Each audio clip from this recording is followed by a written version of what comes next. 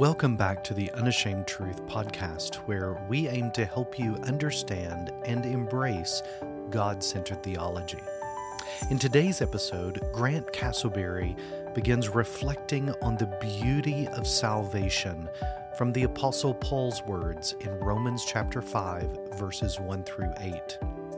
This text of Scripture is a cornerstone of the Christian faith, exploring themes of justification, peace, suffering, and God's love. Let's listen to Grant as he opens the Word of God for us.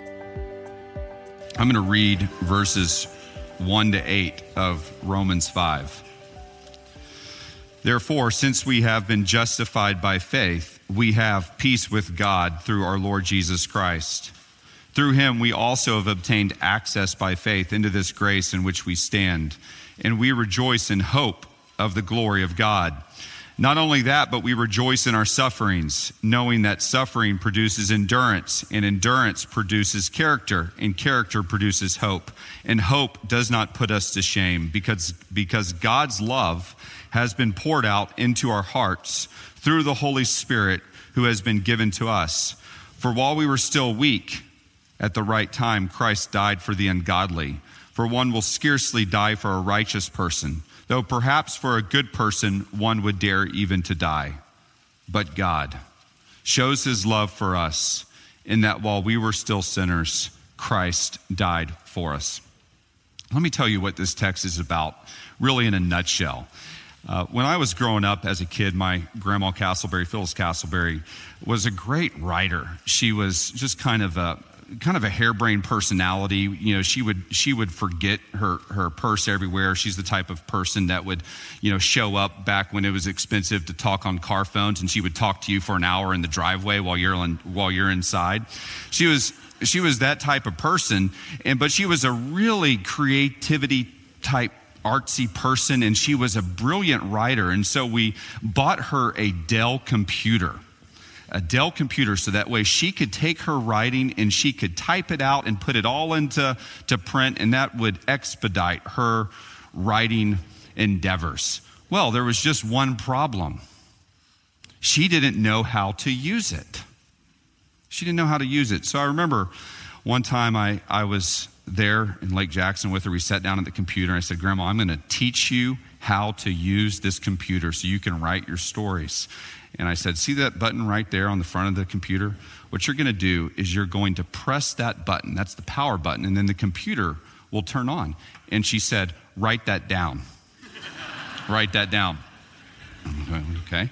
Write that down. Then the computer comes on. I said, see that little W? That's Microsoft Word. You're going to double click on that. She said, write that down. Well, needless to say, she never really learned how to use the computer. But yet, all of that power, all of those tools were right there at her disposal, and she never really knew how to use them, never really figured it out.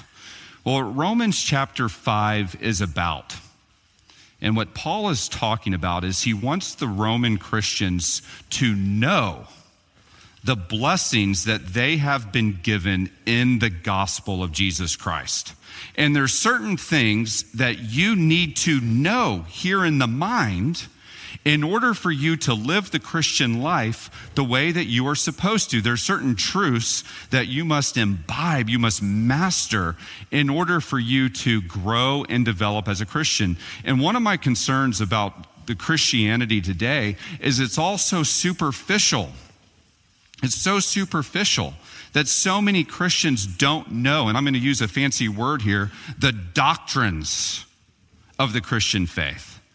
But it's these doctrines that build the foundation of your experience. It's like knowing how to turn on that computer, knowing what to click. You got to know this stuff inside and out, so that way the experience of your Christian life can be built upon it. And so many Christians just don't know the truth of Christianity, the basic things. And as Paul told the Corinthians, they're still drinking spiritual milk when they should be eating solid food. So this morning, I want you to pay attention to the truth, because these things, if you are in Christ, if you're a Christian, what Paul says here, they are true about you, but you must know them. You must know it in your mind. So put on your thinking caps. Let's look here at Romans 5, 1-8. Look at that first verse, verse 1. That word therefore, of course, when you see that, you have to ask, what's the therefore? Paul says, since we have been justified by faith. Notice that fancy word justified. It's the Greek word dikaio, and this is really important. But it speaks to a legal declaration that a judge gives that you are innocent or that you are righteous. And this is really synonymous with being saved or your salvation or how you become a Christian. And notice what Paul says. He says, since we have been justified by what? Faith. Faith. It's faith in Christ that justifies. That's what saves. How many of you heard from an evangelist or a youth rally or something growing up that what you need to do to become a Christian is to invite Jesus into your heart? Have you ever heard that before? I've got news for you. That's not how you become a Christian. Nowhere in the New Testament does it say that you become a Christian by inviting Jesus into your heart. Where people get that is Revelation 3:20, where Jesus says to the church at Laodicea, behold, I stand at the door and knock. If anyone will open up to me, behold, I will come into him and we will dine with him and we will have fellowship together. That's written to Christians. That's written to a Christian church. It is true that Christ comes to dwell in the heart of the believer. That's true. But that is the result of salvation, not how one enters salvation. The way that you are saved is by repenting of your sins and trusting Christ in faith as Lord and Savior. That is justification. That's what Paul's talking about. Now, here's the issue. Here's the issue. If justification is a legal standing before God and a declaration of righteousness, is anyone righteous legitimately? Is anyone righteous? No, we are not. And that's what Paul has fleshed out in the previous chapters. Romans 3:10, Paul says there is none righteous, no, not one. Romans 3:23, for all have sinned and fallen short of the glory of God. The message of the Bible is not that Christ came to save good people. The message of the Bible is that we are all bad people in need of salvation. Have you ever heard that question, why do bad things happen to good people? It's the wrong question. It's only happened once, and he volunteered for it. There's only one who is righteous. Only one. And because of our sin, what we deserve is the judgment of God, not the love of God. We deserve damnation and the wrath of God. And that's what is taking place at the cross. That's why salvation is only in Christ alone. Romans 3:25 says, God put forward Christ as a propitiation by his blood to be received by faith. Now, propitiation is an old English word. It's a doctrinal word, but it means a substitute for a punishment.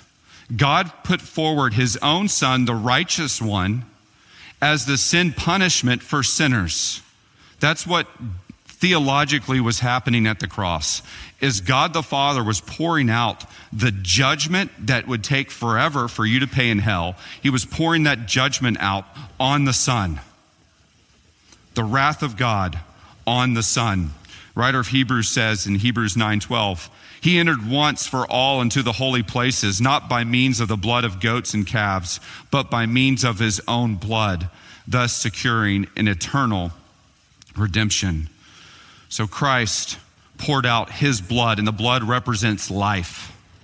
His life was given for your life. His death for your death. His blood for your blood. So the key, and this is the way that you become a Christian. Paul puts it very simply. Jot down this verse, Romans 4:5.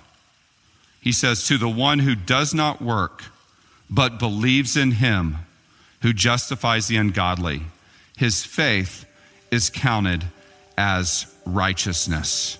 His faith is counted as righteousness. Paul says in Romans 10:9 that if you call upon the name of the Lord and believe in your heart that God raised him from the dead, you will be saved. Romans 5 not only offers theological insights, but also provides practical guidance for our daily walk of faith. The journey from understanding our justification by faith to recognizing the role of suffering in developing our character and ultimately grasping the magnitude of God's love. We will examine all of these in the weeks to come. Thank you for joining us today for the Unashamed Truth podcast with Grant Castleberry. Grant is the senior pastor of Capital Community Church in Raleigh, North Carolina. Find out more about Unashamed Truth by visiting our website, unashamedtruth.org. We are seeking to expand this ministry to radio markets and media platforms that will make the truth of God-centered Christianity even more accessible. If you have benefited from this broadcast, would you prayerfully consider giving to support the advance of the message? In order to give, please visit our website, unashamedtruth.org. Don't forget to subscribe to the podcast so that you will never miss an episode. Until next time, it is our prayer that you continue in your journey to understand and embrace God-centered theology.